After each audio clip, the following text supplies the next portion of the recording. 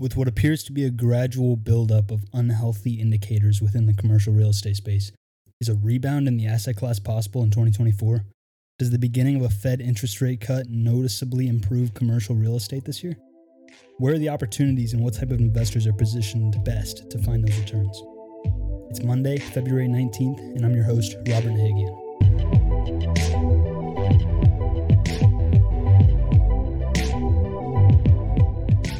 I wanted to first tag along our previous episode regarding macroeconomics and bring back our discussion around the interest rates throughout the remainder of 2024. It appears that the market is pricing in up to 6 rate cuts before the end of 2024. And I wanted to preface this discussion by saying that the markets are likely going to be disappointed with this expectation. We continue to see a resilient consumer and a robust economy, and if the Fed begins cuts this year, there will certainly not be 6 of them.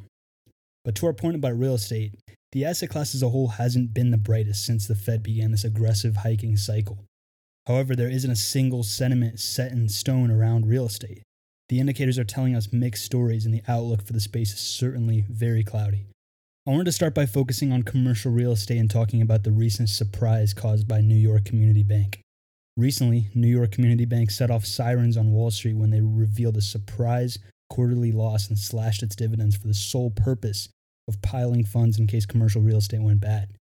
Since then, we've seen shares in NYCB along with other shares of regional bank stocks plummet as equity investors remain pessimistic about the health of the asset class and the continued macro headwinds dragging regional banks down. However, despite the uncertainty in the space with public investors' reaction in the equity markets, investors in the credit markets actually appear to be much more calm. Premiums on bank debt continue to narrow faster than the broader market. According to Bloomberg, bank bonds are actually performing better.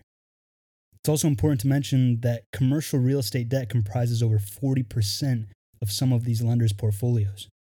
The central reason for this is the increased capital charges on this debt, which has gradually made commercial real estate less attractive to some of the largest banks following GFC.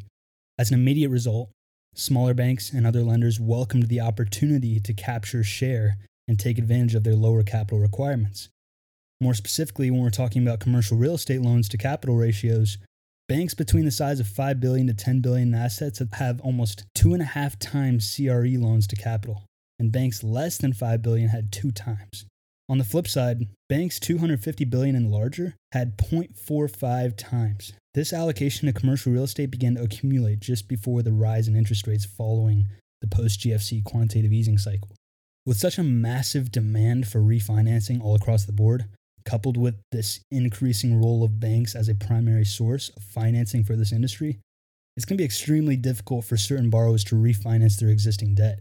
On top of this, their risk of higher losses continue to remain elevated in an already challenging macro backdrop.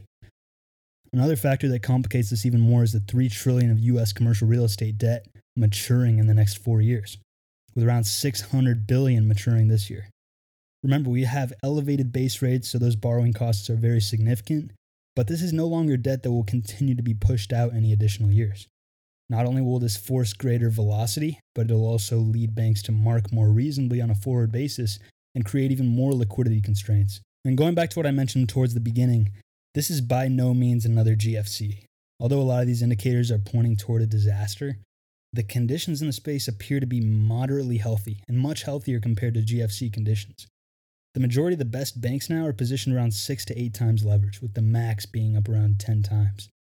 To put that in perspective, banks like Bear Stearns were sitting around 30 times leverage. So again, there are no real systemic issues within the banking system on the horizon, at least nothing we've seen yet. So instead of growing into a financial crisis, this market is likely going to evolve into one where sellers are simply forced to sell and velocity continues to accelerate. So we've touched on a little bit of the macro dynamics that are shaping the asset class, but I wanted to dive deeper into commercial real estate itself, specifically the office segment.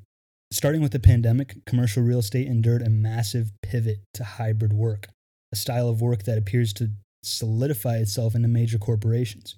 In fact, since the pandemic, the share of the American workforce working from home more than tripled, and going off that, only 8% of these employees are willing to return full-time to work after the pandemic.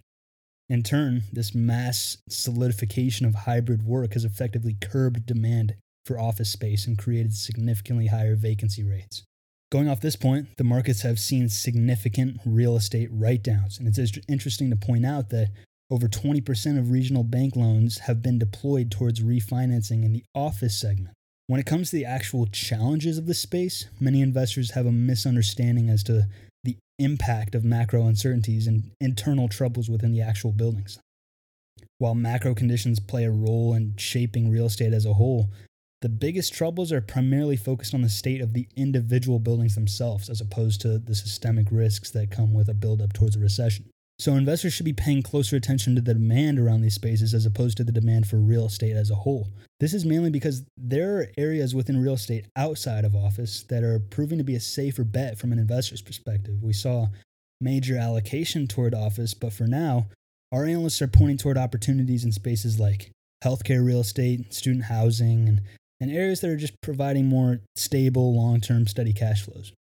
Another thing I wanted to touch on here is that, with higher rates and reduced transaction volume, this has become a buyer's market, and the sellers are scarce.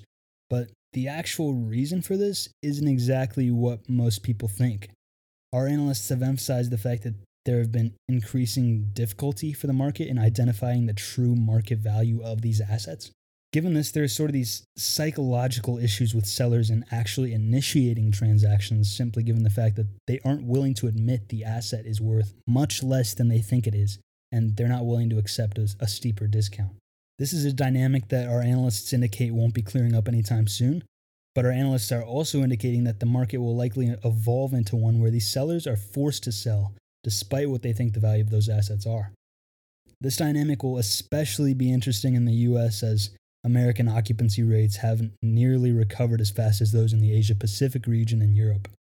Comparing 2023 Q4 office sales to 2022 Q4 office sales, in cities like San Francisco, they've fallen nearly 40% year over year compared to European cities like Paris, who only fell 4%.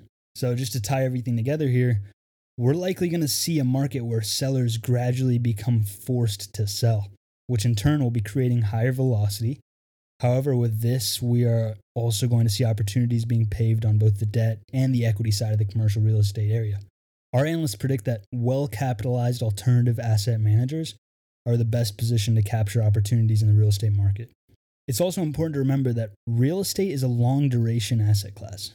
As a result, the short-term impact of 2024 rate cuts will likely not play as large of a role as investors are expecting. In other words, it'll take a while for Fed rate cuts to fully make their way throughout the real estate system. Major alternative asset managers with already established, well-capitalized real estate funds have demonstrated discipline when it comes to long-term investing. While several figures point to the doom of the commercial real estate market, the actual evidence supporting this conclusion is very minimal, and commercial real estate should remain firm as an asset class as more macro uncertainty around elections and monetary policy persist. While the asset class may be smoky now, commercial real estate will likely demonstrate resilience throughout the remainder of the year. Thank you for joining us for another episode of Inside the Street. We're proud to be hosted on the Evergreen Network.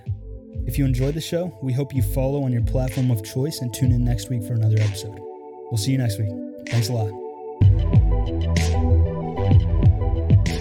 This material is published solely for informational purposes and may not be copied or recreated in any way.